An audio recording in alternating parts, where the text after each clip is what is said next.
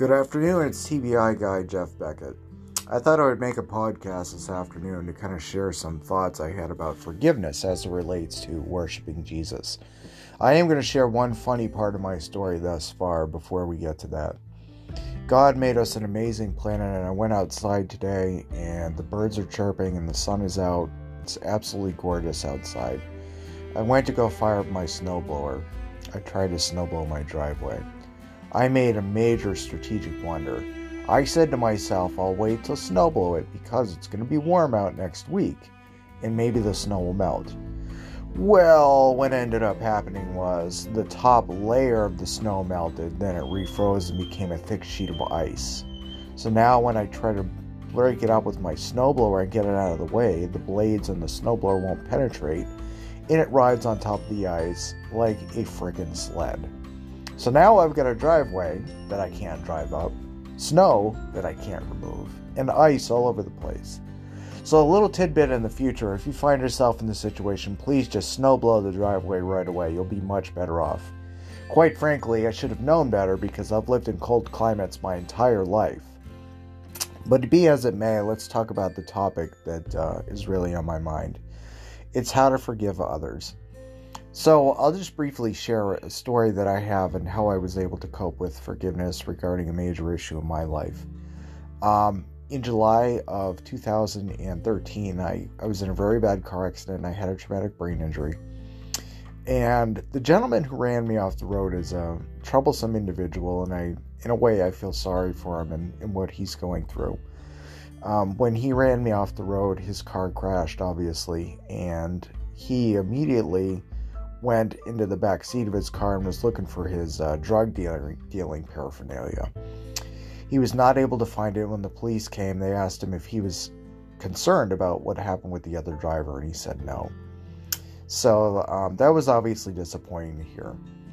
And I found out because I met this gentleman's father, who I really liked, and he was a very nice guy. And his father said that he's a troubled individual. He's checked himself into like a mental health unit because of psychological instability. He's had issues with substance abuse problems in the past. He's actually in prison right now, believe it or not, for statutory rape because he had consensual sex with a 14-year-old girl, and he was an adult at the time.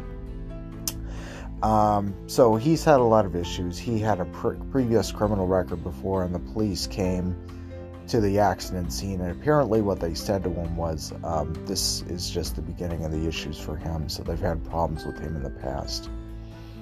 So this young man, I'm really hoping will turn his life around and change, but given that he's a troubled individual and he caused this problem, I'm going to just tell you about how I forgave him and how I was able to move on. So, first of all, when we forgive somebody and when we've decided to turn the new page, forgiveness is actually a way of releasing anger and resentment to somebody. And usually if we see people that haven't forgiven somebody, they tend to be angry, they're emotional, and they don't have a practical or realistic grasp on how to process something and how to put aside that anger and how to see something rationally. So when we forgive somebody, when we fully forgive them, and we have decided to look the other way and say, okay, this person has sinned, but they have the chance to repent from their sin, and I'm not going to be angry at this person, and I'm going to move on, and I'm going to pray for them, and I'm going to hope that they turn their life around. When we take that point of view, we're able to release that anger and come to a more rational sense of mind.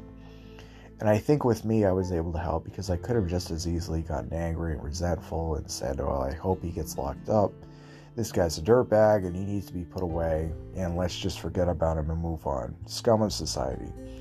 I could have taken that point of view, but I didn't.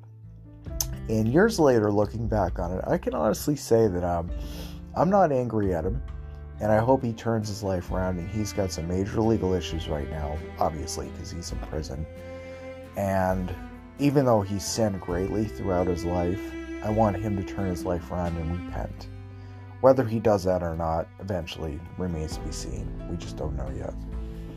So another thing we have to remember is that as sinners, as human beings, it's our human nature to sin and do wrong things. If we're not willing to admit that, and we're not willing to admit that we're human and make mistakes, then what we're doing is we're placing our own status and our own personality as being superior to everybody else. If we act like this person sins and this person makes mistakes and we don't call out our own sins and mistakes, we're elevating ourselves socially above other people, which is not right to do. The socially superior one is God and not us. It's God. God is the perfect one that's absolutely flawless and 100% just in everything he does. Human beings are not. If human beings were perfect and like God, we would have had no reason to have Jesus come to earth and save us of our sins. So let's try and remember that we have to always remember that we're flawed people and we're going to sin throughout our lives. I would also say that the Bible, when it comes to forgiveness, Jesus tells us in the Bible that if we show mercy to others, we will be shown mercy. That's important as well, because if we're so crude and we're so hard-headed and we're not willing to forgive people and move on, then God's going to take the same attitude with us. God has the absolute right and authority to do whatever he wants with us in his afterlife. He can banish us to hell. He can let us get into heaven. And the more likely that we're going to be punished for our sins in the harsher manner is if we don't forgive people and we don't show mercy on others. So with this gentleman that ran me off the road, I was able to show him some mercy, which was nice. And I'm hoping that in turn he can show mercy to others and take responsibility for the things in his life. Keep in mind, now here's another part of forgiveness.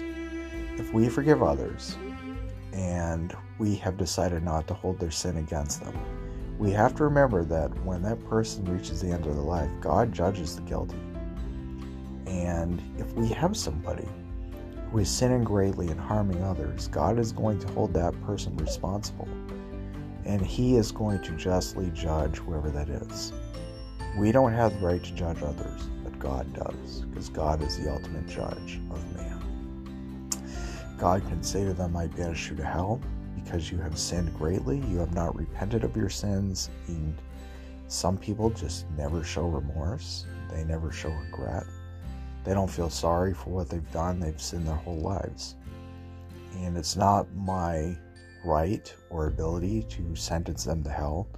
But I've got to tell you, just as a practical matter, and this sounds a little blunt, if they don't repent and they continue to sin and they don't show mercy or remorse or sadness for anything they've done, the chances are they may go to hell, depending on what God decides. So keep that in mind, that people are going to be ultimately judged for their sins. And most people, when they go to sin, even if they sin a lot, even if they're doing a lot of wrong things, deep down inside, in most cases, they realize that what they're doing is wrong. Unless they suffer from a severe case of maybe a psychiatric illness where they don't even understand reality as it exists. But the vast majority of the time, people know when they're doing something wrong. So when we call to their attention that they're doing something wrong, we decide to forgive them. But we can put them on notice. Even after forgiving them, we could say, I forgive you for your sins. I won't hold anger or resentment against you.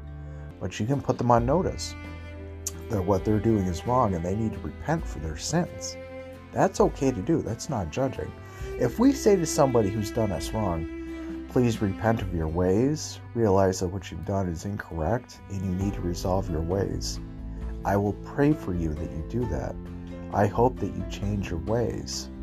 I hope that things will work out different and that you'll make better choices. That is 100% consistent with Christianity to do that. If we wish people well and we actually mean it, we pray for them and we tell them we forgive them. That's something we should do, because what we're doing is we're warning them in advance. Please change your ways, do things differently.